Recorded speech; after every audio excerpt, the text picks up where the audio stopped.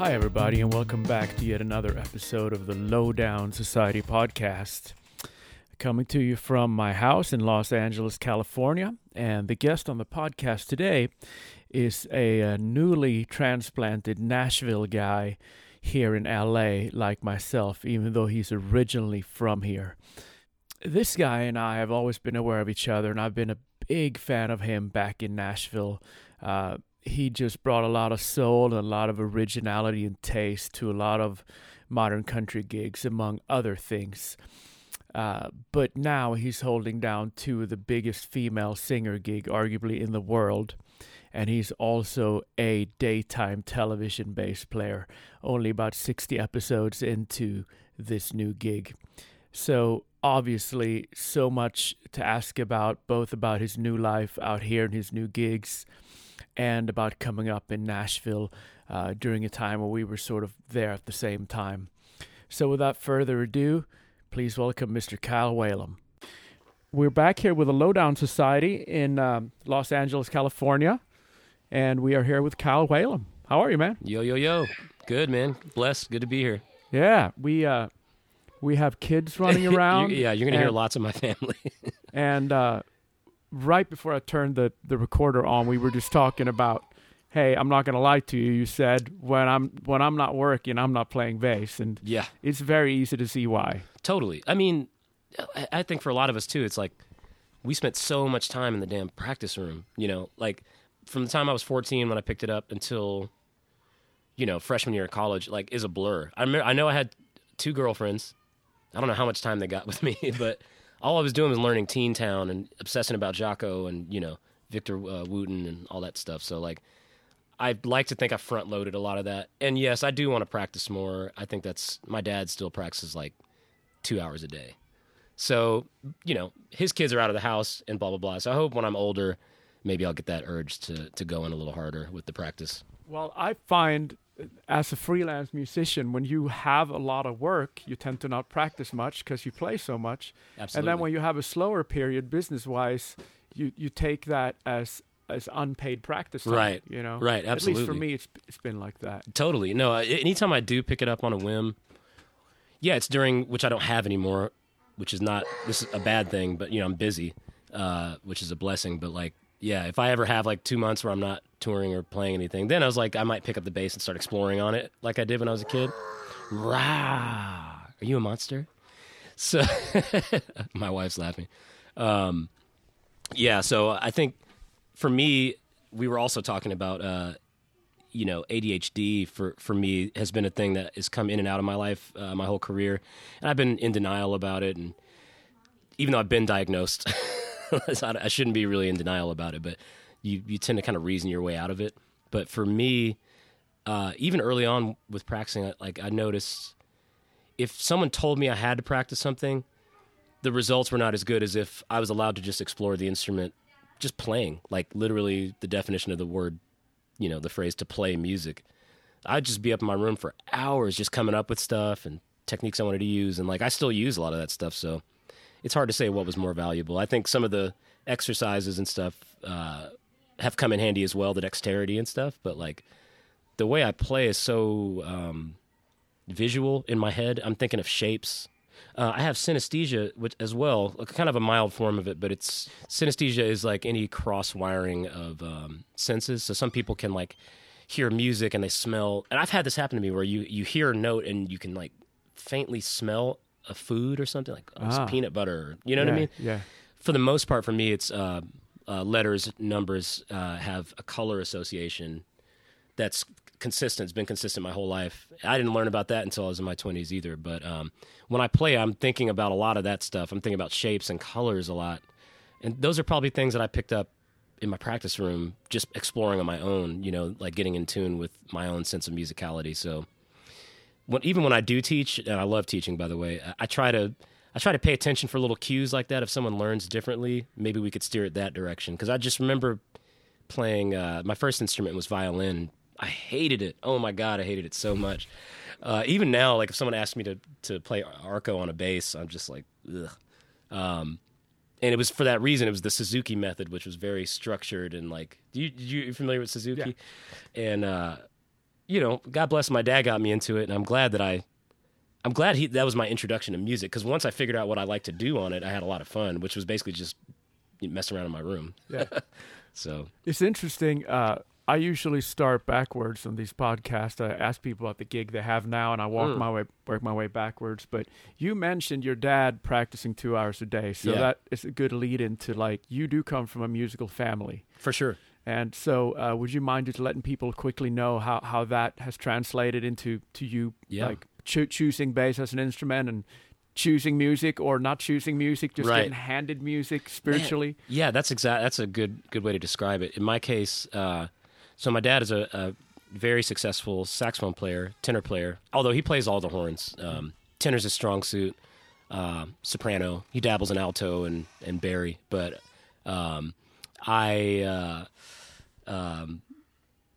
growing up, he was just kind of the man, like, right? He was doing all these A-list sessions, and Celine Dion and Whitney Houston and Barbra Streisand and Luther Vandross, and, like, 80s, 90s, there's almost no one at the top of the game that he didn't play with or have some interaction with. So growing up in that environment, like me being 7 or 8, I was like, music's the last thing I'm thinking about doing, because he's got that sewed up. He's very good at it. So for me, I got into visual art was the first thing. It was drawing, painting. And then I got into animation. And it wasn't until we moved to Nashville in 1996. And Nashville in 1996 was a very, very different place than it is now. Now it's like this cultural city and blah, blah, blah. Well, it's getting better. Yeah. But certainly there was no animation classes that I could go to as a 12-year-old. And so, I was kind of in a creative desert, I felt. And that's right when I got into Jimi Hendrix. My dad kind of showed me this Jimi Hendrix. My daughter's listening to Trolls. So, knock me over. Get back up again. Something tells me you know this song really well by now. I hear it in my sleep. It was basically out of necessity. So my dad hit me to Jimi Hendrix, and I just thought, like, my mind was blown at just the textures, the colors of it, the sonics. And then it dawned on me, like, this is a black dude. And you already have that association with someone like Jimi Hendrix being, like, the archetype of what a rock star is a black dude. I thought that was so cool, because I grew up surrounded by white culture, skateboarding, rock and roll music. And so for me, it was like, check that out, And, like, from there, I tried to play drums. And we lived in an apartment at the time, so that wasn't really going to work out. And I played guitar because I like Jimi Hendrix. That was probably my second real instrument. I still play a little guitar, but I found that bass just sat kind of right in between drums and guitar, and it was, like, still very rhythmic. And I picked up the bass guitar, and it was just so natural. I'd never remembered ever having to learn it. Like, I literally don't have a memory of, like, I can't play this. Like, it just fell into my hands. That's a really long way of saying that, I have an extremely musical family. So it's my dad, and this goes back generations to, like, the Morehouse, I want to say Glee Club. My great uncle Wendell, who my daughter's named after. Mm-hmm. I want to say, like, early 20th century, was a composer and choral arranger. I have an uncle named Peanuts he's in his 80s now, and he's a jazz singer, pianist, saxophone player. He's one of those guys that plays everything. He's like a quintuple threat. Yeah. Pretty brilliant dude. And that goes on to my dad. My cousins, Cameron, has been playing with Bruno Mars for the last 10 years. That was his first gig straight out of school, which is kind of nuts. My cousin Kenneth has played with everyone, Jay-Z, Beyonce, D'Angelo. I could go on. And Kenneth is also doing a really, just a really deep and high quality solo path. Mm-hmm. And so he has his third record coming out soon. But yeah, there's a lot of music in the family. And again, I tried so hard to not go on that path, and it just kind of grabbed me. Mm-hmm. You know what I'm saying? Like, I found in my life over and over again, the thing I say I'm never going to do is exactly what I end up doing. Oh, I'm never going to play music like my dad. Okay, well, bass is cool. And then I'll never, play jazz. And then I got into Jocko in high school, and that was over. And then I'll never sing. And then I got in rock bands. And then you fast forward 15 years later, I'm singing lead in a rock band while playing bass, doing the Thin Lizzy thing. So, yeah, I've learned to kind of stop doing that. I'll never do this. I'll never do that, because you never know. Yeah, it's interesting. I was listening to a famous Israeli motivational speaker recently in Europe, and he was saying, you hear all these, over here we hear a lot of, you have to really put something out in the universe and speak about it and manifest it for it to happen. And he said, if you keep thinking and keep talking about wanting to be in a relationship, you won't be in one. Right. So he was the other way around. Interesting. He was basically laying out the theory that you sort of confirmed with stuff that's happened in your life. The stuff you said you wouldn't do is what went and grabbed you and said, "Look, universe goes, you're wrong. I'm in charge." Yeah, that's a trip. It's almost a way of humbling you. Yeah, you know what I mean. Which I'm sure we'll get into this later in the podcast too. But I'm also, my other passion is the outdoors and mountain trail running and ultra marathon running and that kind of stuff. And a big part of that whole thing is the need to be humbled, or to at least kind of balance the scale. If I get off stage with Kelly Clarkson or Katy Perry or something, like, it's easy to go down this path of like, and I love going to the mountains and running and stuff, because you feel so small and it's so dangerous, and there's bears and literally bears and mountain lions out here, Yeah. I think we can hop on that right away, actually. Yeah. We were just talking about social media before we started the recorder, and you were saying, hey, my Instagram and stuff is more running than it is bass, or I don't promote the bass because, you work. Right. And so I think all of us musicians that have known about you or known you for many years have really, I certainly enjoy stopping my Instagram scrolling and looking at your running stuff. That's cool. So why don't we stop there and just tell us about it, and tell us how that's such a big part of your life, and how both mentally and physically you take the lessons you learn there into your job. Oh man, absolutely. There's such a heavy correlation between the two that's probably why I can't seem to stop doing it, know? So running is a practice for me. I dabbled in it when I was a kid. My dad was a big jogger. Again, another thing. I'll never look like this idiot with the high shorts, and you know what I mean? And here I am, dad with high shorts. I dabbled in that when I was a kid, around 12, because I was getting kind of, my genetics are kind of chubby, and so on and off again in my life, it's been something I would go to kind of for weight management, right? And I hated it at first, and then somewhere in my 20s, I had a stupid incident at a party where, and I like to tell people different stories if they ever asked about it, because it's not the coolest way to get injured. I'll say something like, "Oh, I was skateboarding, man," or I fell off the stage. But I was at a party, and I did it was like a dumb party stunt, like, "Hey, look at me," and I jumped off this porch thing. It's a long story, and I broke my right ankle really bad. It was turned like 90 degrees, and it's like one of those. As a young adult, it was my first real taste of like, dude, there are consequences to everything you do. So I was living a pretty heavy party lifestyle at that point, and I wasn't exercising at all. I get injured, so I'm on my butt for a year. I'm on tour, sitting in chairs and in a wheelchair and all that stuff, crutches, and just feeling like such a POS. Do you curse on your podcast? Yes. Okay. Yeah. Such a piece of shit. And what that did for me was, over the course of that year, it taught me that I had really my whole life I'd taken my mobility for granted, and that maybe that's like something that doesn't dawn on many people until they're in their 20s. That might be sort of a natural progression, but I certainly was like, man, I have this totally healthy body. I never get sick. I'm actually just getting over some allergies right now, and it happens maybe once a year. I get sniffles, but I never get sick, knock on wood.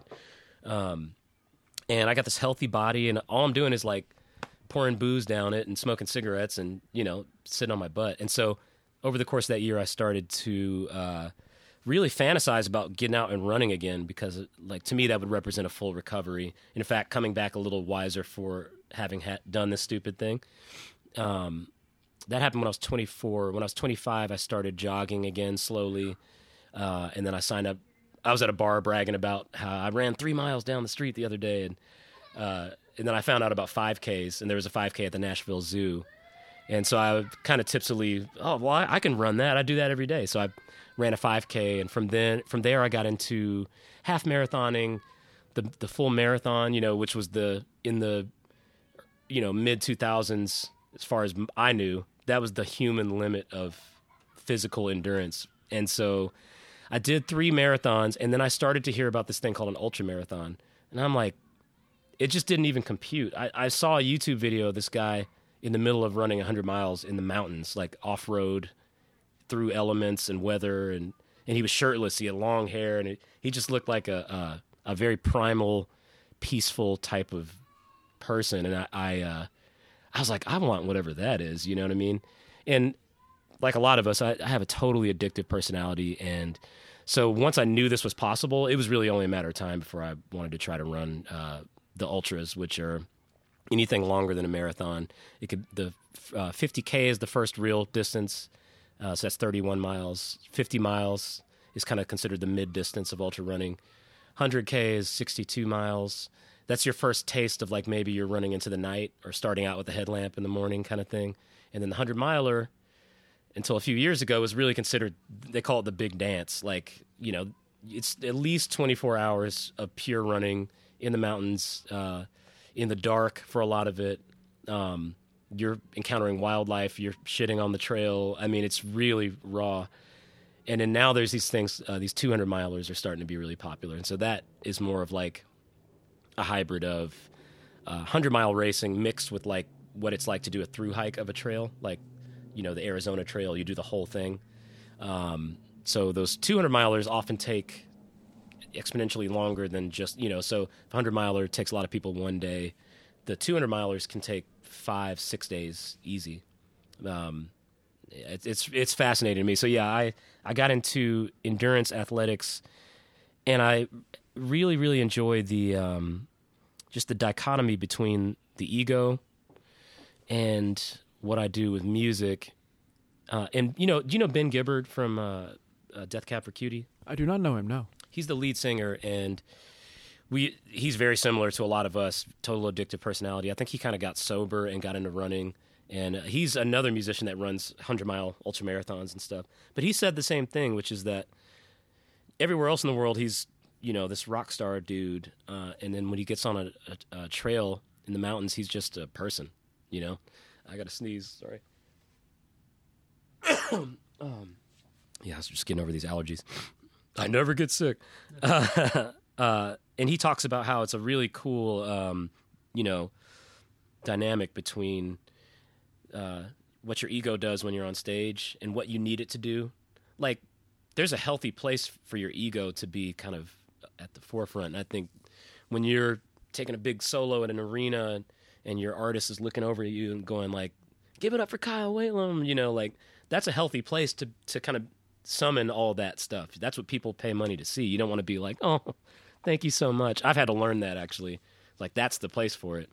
When you get on the trail or out in the mountains, in the woods, it's so humbling because it's so dangerous. Like, it's dangerous, it's arduous. You don't always feel like you're killing this. In fact, you rarely do. You know what I mean? It's just taught me a lot. Like, again, focus is something I've struggled with. When you're trail running, it's imperative that you are focused and you're mindful of the exact moment you're in, like every step, because like I got a wife and kids. I was out this morning on a mountain, Strawberry Peak, which is in the San Gabriels here, and it's actually covered in snow. I'll show you pictures later, but and I'm out there alone. There are bears and cats, and you're up at you're over a mile high, and there's no cell phone service.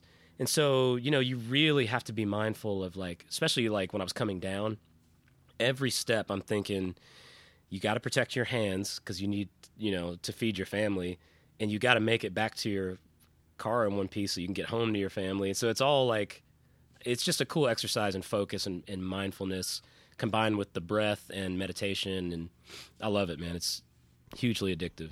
Yeah, thanks for taking the time to go so deep in that, man. But like I said, for any of us that follows you, it's just great when you see a musician whose life is very much sort of successful in that era, it seems like all your focus goes somewhere else as soon as you're not working. You know. Yeah. And it's really inspiring stuff, actually. It can be good and bad. Yeah, Like, I mean, I run 8 miles at a time, but I also use Hocus, so we got that in common. Yeah, I love Hocus, man. Yeah. Oh, we need to talk about that later. Yeah. Yeah, no, I mean, I think if I didn't have, there are people that I certainly would. I've noticed if I post a picture with, me playing with Kelly, me playing with Katy, or me doing anything in music, a lot of times that'll get the most likes. I'm like, okay, sure, I get that. You know what I mean? It's to a lot of people that's objectively cooler, but I've always strived to really have an authentic life, and I want that to translate into whatever social media presence I have. Is just, I could probably have more bass deals and more gear and blah blah blah, but like, I'm proud of the gear I have, but it's just not where I'm at. I really like to just, this is what I'm doing, this is me. You know what I mean? Yeah.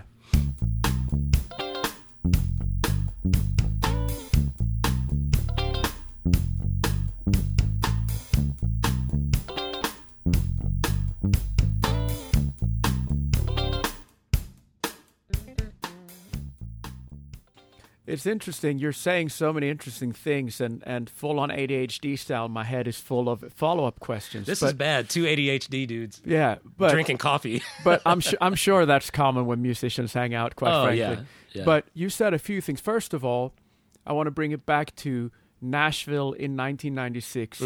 The lack of musical and cultural diversity, and how you sort of. That was interesting to me. And also, you said you were lead singing and playing bass in a rock band, which I had no clue about. Mm-hmm. And we've always been pretty aware of each other back in Nashville. Right. And you mentioned Thin Lizzy, and that's literally, I get soft-hearted when that gets mentioned. So yeah.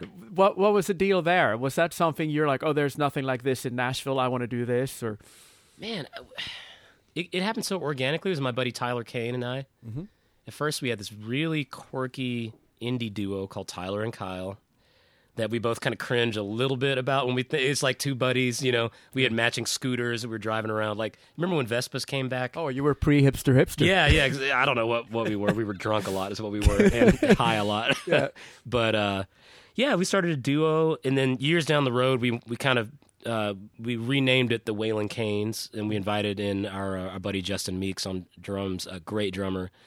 And so, we were doing the 3-piece garage rock thing. It was really, really fun. I would say towards the end of that, any given set, I was starting to sing maybe 60% of it, 70% of it. Mm-hmm. Tyler's a fantastic singer and artist, and we did a lot of the writing together. But I don't know. I by the end of it, I really got into that whole thing. I love Thin Lizzy. I love I don't know. I love singing rock music. There was a couple of like black. I remember there's a band called Block Party. Had a black lead singer that was really cool. I grew up on metal, so I remember Seven Dust. I thought that was really cool. And, while I'll be honest with you, race is not on my mind for most of the day. Every now and then I'm like, oh, that's kind of a space that is not being filled as much, so could be fun, But as we were making that music and I was doing the band, it was a pure creative outlet. It wasn't pre-planned. I didn't have any sort of. In fact, that was the problem. We didn't have a plan for it at all. So we toured a little bit. We played like a few, out of state gigs, and nobody came, and that whole thing. Yeah. But we were around the Nashville scene. We were doing. You remember like when Jeremy Lister and Lee Nash and. Do you remember a guy named Space Capone? Yeah, absolutely. Yeah. Remember that whole Funky scene? dude. Yeah. Yeah, he was bad, dude. Aaron. I forget his last name.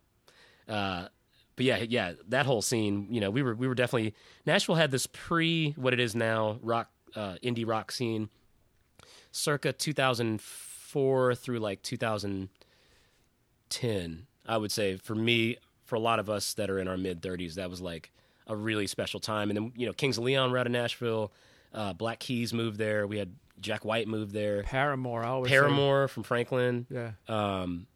There was a couple others too, but that was a time where a lot of labels were looking for the next Kings of Leon, and so there was this huge spike in interest in rock music there that I'm sure is still going on. I'm just aged out because I have kids, and now I've physically moved, so I'm even further outside of it. But so again, tying back to something you said before the recorder was on, you were just telling me when we were in your kitchen that you were even though you've been a successful session cat in Nashville for years, you were getting, quote unquote, it sounds so douchey, but you were getting the upper echelon sessions at the time you left.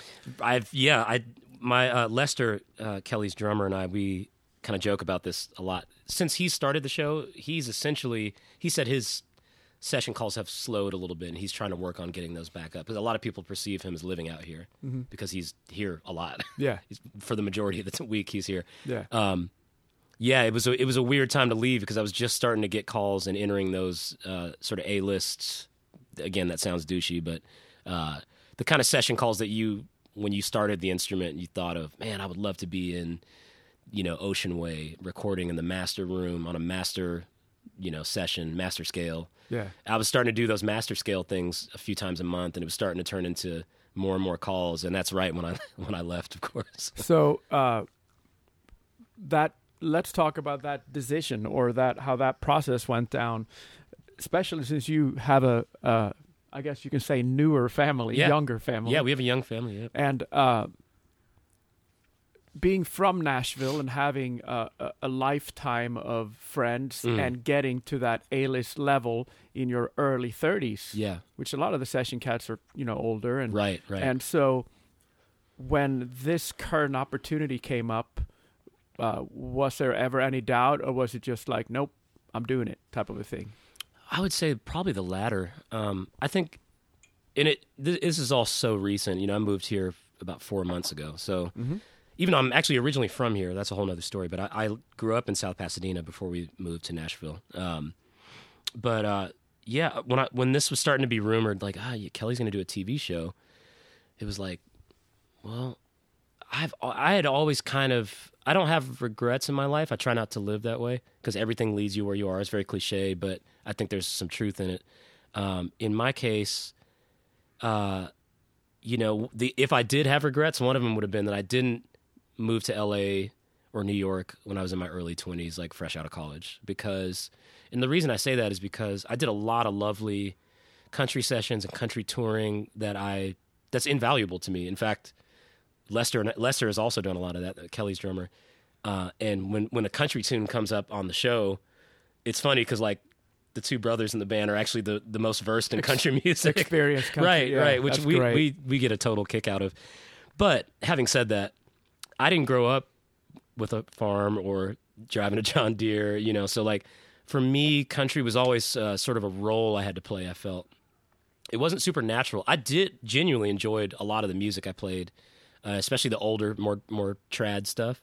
But that was never really artistically my bag. I'm more of a Radiohead, Kendrick Lamar type dude, So, the opportunity to move to LA with a job and with a good job and be able to kind of start there, I thought like, if the universe isn't telling me to go, I don't know when it's going to. And in fact, it would have been easier for me to sit back in Nashville and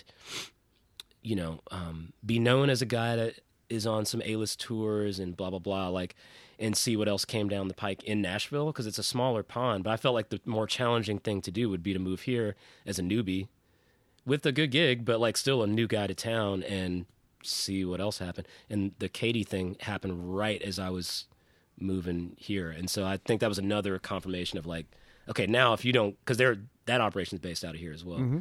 So it's like, yeah, dude, if you don't go now, that doesn't make any sense. So to me, it was a total, I didn't even have to think about it, really. That's lovely. So the Kelly thing, Kelly Clarkson, for people that aren't hip to, the Kelly thing, it felt natural when I saw you were with her because she lives in Nashville, right? And Used to, yeah. Mm-hmm. And she's always had a few band guys in and out of that scene. And, then the Katy Perry thing happened. And how did that come about? That was a stepping stone right out of Kelly. So it's funny because I remember driving around in Nashville. I actually remember being at the intersection of Wedgwood and 21st Avenue for you Nashville people. And I remember, I don't know how old Belmont. I was. Yeah, right around Belmont. Yeah. I remember hearing Since You've Been Gone on the radio and just thinking now that is the gig to get in this town. For me, I was like, that's the only big pop gig out of Nashville. And I was like, man. And I kind of wrote it off I don't get calls like that. You know what I mean? And it was so surreal 10 years down the road or however long to be getting that call. And the other one that I had thought the whole time, I'm a huge Katy Perry fan, so I had thought, well, that's just like way outside of, any reality that I would find myself in. Well, it turns out we went on tour for Kelly's Meaning of Life tour, and we actually ended up using, and I didn't know this until we kind of got rolling on the tour, but we brought on a lot of extra crew to help, and a lot of the crew that we brought on was from Katy's camp. And so that opportunity came up through some recommendations from the Meaning of Life tour, so they kind of 1-2'd each other. That's wonderful. Oh, dude, it worked out great. And you have somehow, and you used the term, I think, slightly stressful when we were inside earlier, but you have been able to juggle both. Yeah. that I think is a question of the day that people might want to know. I've lost some years off my life trying to do it, I think. I mean, even as we're talking, like I'm thinking about texts that I'm supposed to be getting today to confirm whether or not this thing has changed or blah, blah, blah. It is a lot. One thing I will say is that Katy isn't in a touring pattern, and that's hugely helpful. So Katy is doing select gigs when she wants to do them, because she's also on American Idol. So there's a lot of duality between Kelly and Katy. They're both doing their own TV shows. And so it works. It so works out to where I'm doing the Kelly show as sort of a 9 to 5, right? And then Kelly we still do privates, and we still do, she's actually about to start a Vegas residency in 2020, which I'm really hyped about. But right now we're not like on tour either.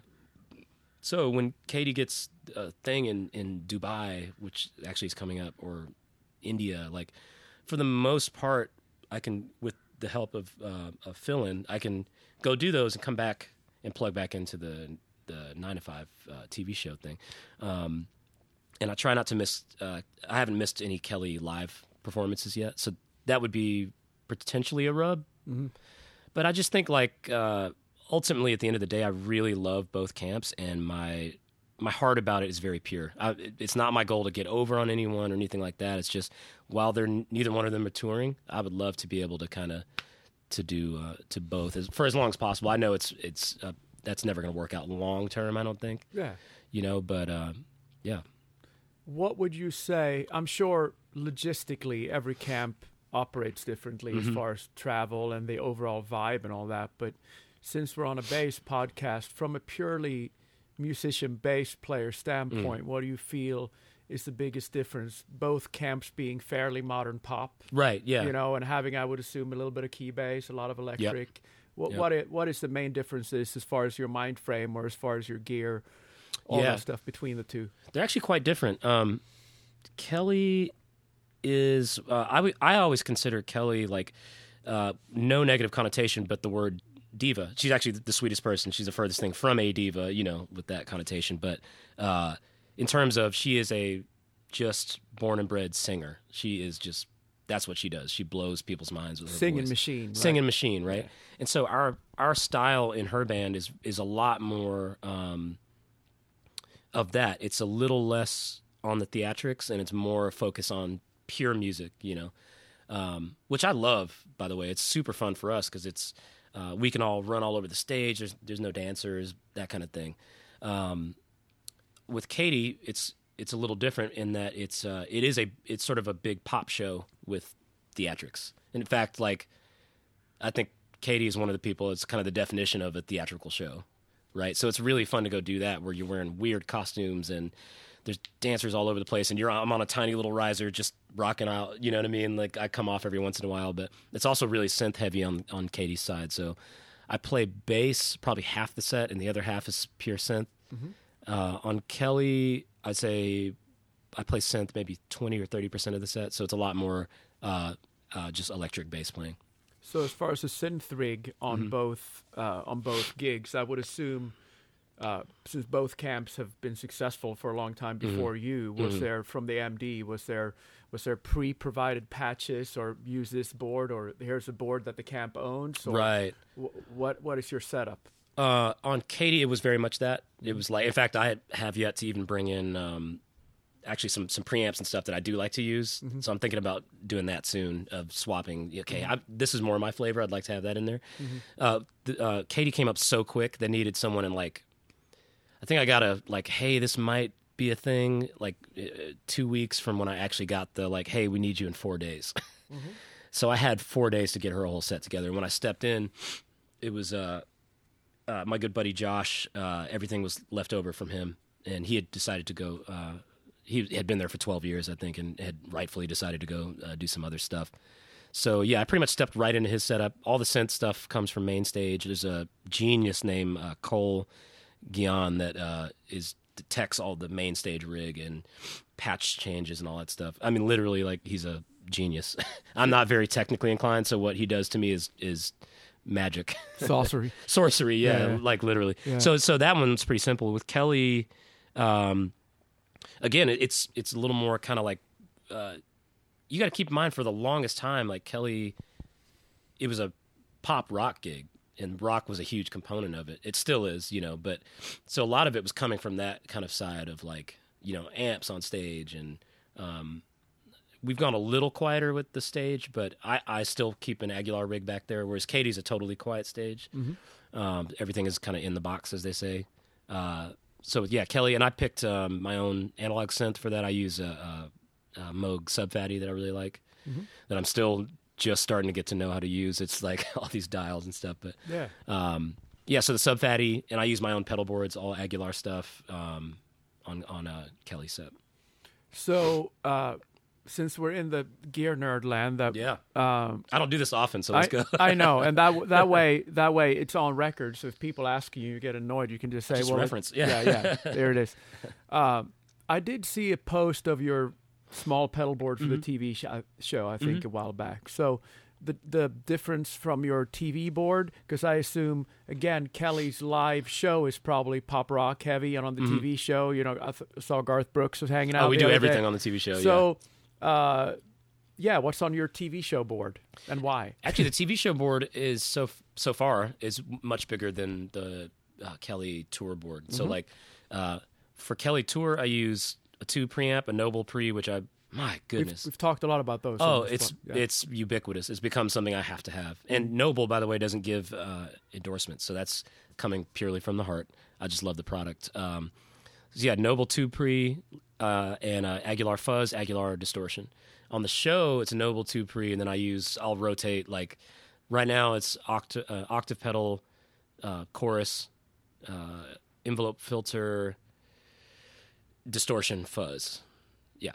So as far as your distortion fuzz setup, I always find this interesting because people use them for such different things. What is your distortion fuzz sort of? Is it a thing where you combine them, or you use them for wildly different things? Or I combine them when it's time for like the end all, like this is the heaviest shit ever, or it's like the Larry Graham craziness, or like Since You've Been Gone live. I might mash both of those down. But for the most part, for me that feels a little too out of control, right? Like almost like those old school like Big Muff pedals where it's like wow. I think the distortion can be a really cool for cut. It especially if you have like a 808 bass underneath something. The distortion tends to, at least in my setup, and I'm sure if someone else has figured out how to not do this, it tends to thin the sound just a little bit. You get more of that razory kind of attack. So that has its place. And then the fuzz, I generally like it to be a really wide, warm sound where you almost can't tell that you can't hear the little you can't really hear the distortion as much as you can just feel the rumble of it. You know what I'm saying? And then fuzz is cool because you can play that on funk, like you mentioned Larry Graham, Justin Meldal, Johnson, like a lot of he's a killer like funk fuzz player. Pino. And then I use the chorus. I like to put I love to layer that with synth stuff, because I use a very slow sweep on that, so it's barely detectable, but you can tell something about it has really spread out, as far as like frequency range. So that's cool. I use the my envelope filter when am trying to be Derek Hodges from Glasper's band. Yeah. I love that dude's playing. And we're actually only a few degrees of separation away because of my cousin. So I'm sure someday I'll meet him and have to own up to the fact that I'm a fanboy, but he's dope. So if I'm doing like neo-soul kind of vibe, I'll hit that. And then the Octaver, really, I've had a tough time getting that to translate through a TV set. Yeah. So I'm still figuring out where I'm putting that. Yeah. It's, to me, the problem with most Octavers was that through a bass rig, like a 410 or something, or through headphones, they sounded great, but through a PA Right. or through tiny television speakers maybe, Yep. They just don't cut enough. Right. And I've been using an MXR one. I love the MXR. And they put the little mid boost on it. That's smart. And that mid boost, to me, make it sound not warm enough through a bass rig, but all of a sudden it's finally detectable through a PA. Okay, so it cuts better in either a big array speaker or a smaller speaker. Yeah, That's interesting. Yeah. And that's interesting, too, now that we talk about the TV bass thing. I mean, I've always, because of my dad was like an audiophile hi-fi nerd growing up. Okay. So even before other people ran their TV through their home stereo, my dad was always like into that. So ever since I was like 10 years old, I've had a little cheap home stereo to run the TV through so I could hear the bass mostly. Right. I do the same thing. Yeah. But most people still watch TV through TV speakers. Yeah. And Roger Sadowski years ago installed a little preamp he was working on at the time called the Will Lee preamp. That's now in the Will Lee Sadowski model. Yeah. And it's basically an 800 hertz boost, which to me sounds like ass now and then. Like it's not cardboard box. Yeah, like it's not cool. But Will was like, well, that's what you need for TV speakers. I totally get that now. Even after doing the show, I think we're coming up on our, as far as taping, we're somewhere in the 60s now. So I'm by no means like, a seasoned TV vet, but I've started to learn very quickly like what you can and can't get away with on the show. And you're right, you do need that mid presence. They mix the show down it goes through several different rounds of mixing, but I know one of the final ones is just through laptop speakers because they need to see if it's going to pop on like Instagram and on through people's TV sets. So yeah, we're all learning a lot about, what we want to send to these 6 different people that are mixing the show. Yeah. You lose a lot of control over your sound after it leaves you. So like for me, it's a matter of making the smartest choices, and I'm still learning, man. There are karaoke covers I go back and listen to where I'm like, I should not have hit that octave pedal. You felt so good in the moment, but then bass just disappears. So still humbly growing in that area for sure. But what a wonderful opportunity, a show that airs that often. Yeah. To it's not like if you play the Grammys or the AMAs or whatever, just once a year. You right. want to nail it. On Kelly's show, like you said, you can go, oh, that tone wasn't great yesterday, but it's not like you're not doing it again tomorrow. And we do 2 a day for the most part. Sometimes 3 a day. So So you get very quickly you get another shot. And I love that about the show. It's so we've talked about ADHD, mental health wise. I've also been a lifelong anxiety sufferer. Have several diagnoses there as well, and I'm always very open about it. But for a guy like me with A, a problem focusing, and B, usually being scared shitless, like the TV show is a real challenge because you're on. It's a high risk, high reward type of job. And I mean, I'm not going to lie to you, like the first month or 2 of that gig, there's a spot on the top of my head where I was picking my own hair out. I was like going nuts, it was just, the stress was overwhelming. And then as I like started being a lot more mindful about it and trying to actually apply a lot of the things from trail running and from that practice and trying to live in the moment, I've learned how to really fine tune that focus to where if we've done 60 episodes, that means 60 karaoke covers, and that means who knows how many bumpers on and off between segments. And I've had to go fix one thing, and it was because we were covering Katy Perry. And I didn't want her band guys to hear it and think. And it wasn't even a mistake. It was like it was supposed to be out on beat 4 or something, and I left on beat 3. Oh yeah, just a cutoff. It was a cutoff thing. Yeah.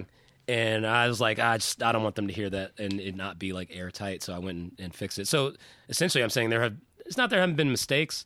They've either been indetectable. I've listened back to them and said, this isn't worth it. No one else is going to hear this or notice it. Or it's been flubbed in just the right way to where, us bass players, we know how to like pull off a note so quick. Yep. You hear it and you go, not that one, and then a millisecond later, it's almost like a trill or something. Yep. So I'm really proud of that. So like with the problems focusing and with, or especially early on when we started being pretty nervous before we went on each time, to now it's like, all right, it's the challenge of it. Like, all right, let's go. It's another day. Like, we got 2 songs up. Like, you're either going to rock or you're going to suck. And I usually end up rocking, which I'm very proud of. Yeah.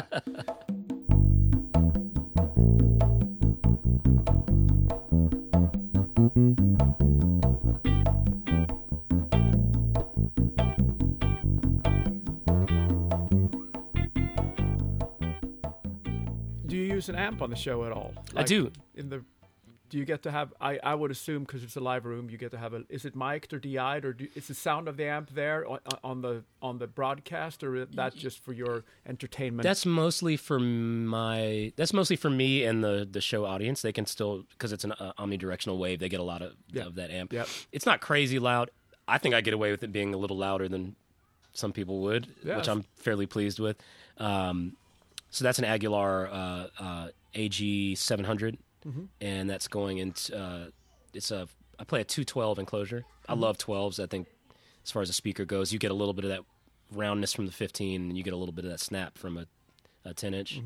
Mm-hmm. But no, it's not. It could be mic'd, and I've never noticed it. But I don't think it's mic'd. Yeah, but it is visible, which I'm very proud of. So the last piece then for all the nerds, which is many of us. We're basses. all nerds. Yes, basses. We've talked about the pedals and the amps and the synth rig and the DI you use. Yeah. But basses, I always see you as a sunburst maple neck P guy. Yeah, that's that has taken on the nickname the Heart Bass. Yes, that one. Yeah, so I used I actually, there used to be like 4 different Heart basses. When I was coming up, I got into Wes Montgomery as a jazz guitar player. And he always had a heart on his instruments. And I don't know why I started doing that, but once I started, it just became a trend. And so I actually switched the pick guard on that P you're talking about recently, where it doesn't have the heart on it anymore, but we still call it the heart bass. Mm-hmm. And Lester, the drummer, has a joke where like he doesn't know who I am unless I'm playing that bass. So that's great, right? Which is so funny because I'll bring that one downstairs to the set, and he's like, "Oh, here we go, man. We're about to kill." He's like, "I don't even know who's been playing with me this last few episodes," which is funny. But no, actually, I think the P bass is just what electric bass guitar is. Yeah, it's a P bass. Yeah, I love jazz, comes in handy a lot, and there are other great. I love my Jack Cassidy Epiphone. I have a Duesenberg Beatles copy that I've loved. I think it's way superior to any Hofner by far. I play the Epiphone copy of it, $300, and I prefer it to the Hofners as well. Yeah. The Hofners, no shade to Hofner. Since the Beatles explosion and all that, they started off, I believe, more as almost like toy instrument, right? Yeah. Then they started making some more pro models of it, but the neck doesn't taper. It's very strange to play. Yeah. But all that is to say that, generally speaking, 90% of the time I'll opt for the P bass. It's just, it feels like me, it sounds like me. I want it to be warm and have that wide frequency range. So I think I saw a picture of you maybe I might be wrong. This is very foggy, and again, I'm attention crazy as well. Yeah. But I think I saw a picture of you playing some Thunderbird-looking thing on Kelly's tour. Yeah, it was a T-Bird. That was for the encore set. So I can't remember how many songs it was. It was like four songs maybe. But we would come back out in these big dramatic musical theater costumes. Kelly's a big musical theater fan, and she had worked on The Greatest Showman movie and also on Hamilton soundtrack. So we came out in these like 19th century, I don't know how you describe it, almost like there's lots of ruffles. I'll say that. Lots of ruffles and buttons, like Revolutionary War kind of stuff. Yep. And Epiphone was kind enough to lend me that T-Bird, and it's actually the nicest instrument I own. I think it's valued at like $4,000 or something, which I'm fine sharing this. I don't really play expensive instruments. I a little bit more of the belief that the tone, either it's quirky and it's fun and it's up to you to make it cool, or it does kind of come from your fingers and the way you touch the instrument. there's obviously, that's a generalization. There's just some really shitty instruments out there that are almost unplayable. But for the most part, I play the mid-range, whatever American Standard Fender. And even the heart bass I was talking about it's a Fender Road-Worn P. A lot of people think it's a actual vintage. Yeah. But it's just a relic. I think it cost me $800. Yeah. But the T-Bird, I started pulling that out for the encore set. It was like, I guess I should play this. And it just made sense. We're playing Since You've Been Gone and Stronger and these big pop rock tunes. And it just was perfect for that. I need to play it more. It's sitting on set right now, and I haven't played it on the show yet, but I need to. Cool. So are you, obviously I know you as sort of like a fingerstyle guy, but do you use a pick a lot on Kelly's all the time. I figured, because that's such a... Yeah, I mean, and that's the other thing is, like, I learned... I grew up in a soulful house, so neo soul and hip hop and R&B, funk, all that stuff comes extremely naturally to me, and I love playing it, and I think I'm very good at it. I'm more of a rock player. That's where I'm coming from for the most part. Yeah. You know what I'm saying? Like, as far as what I grew up listening to, it was Green Day, Foo Fighters, Killers, all that stuff, Radiohead. And you said metal too. In the early 2000s, which is interesting because I'm also a soul and metal guy. Yeah, you can have it all. That's what I love about music, man. Is like, I can't remember if it was Charlie Parker or Duke Ellington. I'm gonna botch this, or it might have been Louis Armstrong. Music is either good or bad, right? And that itself is subjective. So I apply the same rules. I will listen to absolutely anything if it's cool, if it moves me at all. Yeah. So the stuff I put on when I'm cooking at night can range from very dense Coltrane and Kamasi Washington to like Beck and Casey Musgraves, and like it's all over the place. Yeah. If it's good, it's good. But I mean, we have so much in common as far as, and I moved to Nashville in 2000. I was there until 2018. Okay, yeah. Yeah. And we're close in range. So I saw it go from, the big cow town and, musically, but, I came up on metal and neo soul largely. And every country gig, unless somebody told me to not do that, I felt like I took those two things with me. And I feel like you had some country gigs that where that would have been an asset. Like you played with James Otto for a while, right? Yep. And that's, to me, that type of country is the kind of thing that I think would blow many people's minds, because it's vibing on a lot of old school soul for me. Man, big time. Otto, who's actually still a great friend of mine, is a huge soul head. I mean, huge. Otis Redding, like Stax Records, all that stuff. He's also a huge country fan, and it makes a lot of sense that he, I think, what's the blind dude? Ronnie Millsap was a huge influence on him. And Ronnie was sort of like the king of country soul. And Otto very much, had every ounce of that. He was such a soulful singer and such a soulful songwriter that I got to play a lot of Pinot licks on that gig that probably didn't belong there, but they felt right. Yeah. Same thing with Billy Currington. That was I was with Billy for 3 years, and Billy has an extremely soulful voice. His is paired with a little bit more before he got into like bigger pop country hits of the last like 5-6 years. He was known for more trad country soul, kind of a lot of like country soul ballads and stuff. So that stuff was super fun for me to play because I got to pull all those influences. Like my whole when I said that sometimes it felt like country was like playing a role. There were gigs like that, but there were also other gigs where, if you had a black dude with the family that's all from Memphis, what would that sound like playing country music? And that's what I tried. That's all I did was just what felt natural to me, Ooh, my daughter has a zebra. Is it the zebra roaring like a lion? Roar.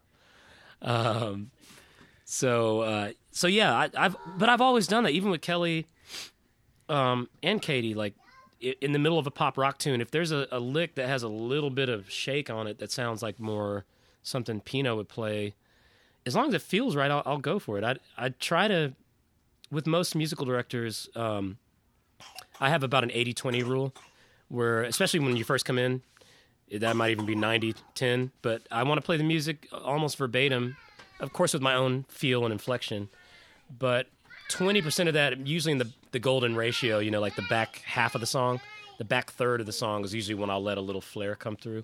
And for the most part, most musical directors I've worked with have no issues with that because it feels right. It's the right arc. You're playing what people expect, and you're playing it well, and it feels good. And then towards the end of the tune, you're stepping out a little bit because everything you want the song to just grow and grow and grow. So, I don't even know how we got into that. My kids are running in and out.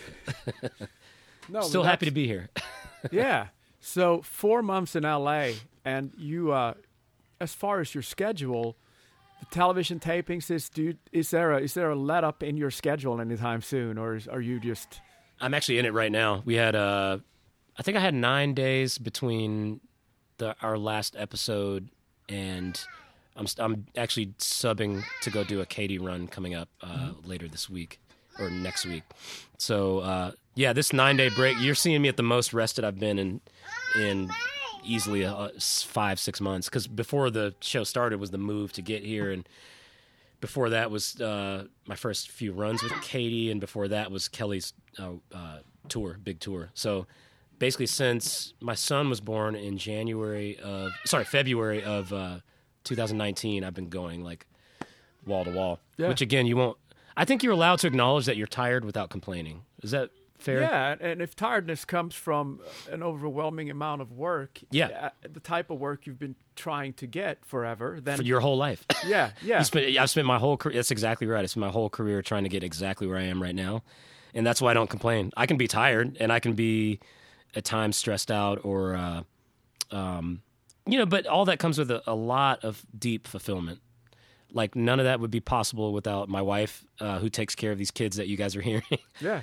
Like, because a lot of times with the TV show, it's not uncommon at all to have 12-hour days. A lot of them are, with the commute, I would say right at 12 hours most of the time. I leave at about 7 and I get home about 7.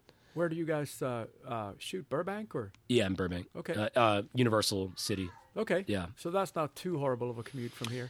It depends on the time of day, but at the worst, an hour. Yeah. At the best, 17 minutes. It's so ridiculous. Yeah. How different those drives can be, but I'm getting used to it. I do actually get a lot done while I'm driving. Yeah. I do. Like, I'll be telling Siri to pay bills and all kinds of stuff. Yeah, that's driving in LA. I've killed that by getting more into podcasts, because Yep. When I listen to music and songs are 3 to 4 minutes long, mm-hmm. I can really feel how many songs I listen to between, say, Hollywood and my house, if I go play down there at night, and then I go, I just listened to 14 songs going home. Right. But if you turn on a podcast, you just disappear into a conversation, and then you're home. Love it. So it's been my secret weapon. Dude, podcasts or just old school phone calls. Since I'm so new here, I have a lot of friends back home that I miss, so I go through a rotation of my buddies, and I'll just call them up, and we'll just chat. Like, usually that gets me home. It's like about 45 minutes. Well, that's wonderful. So it works out well.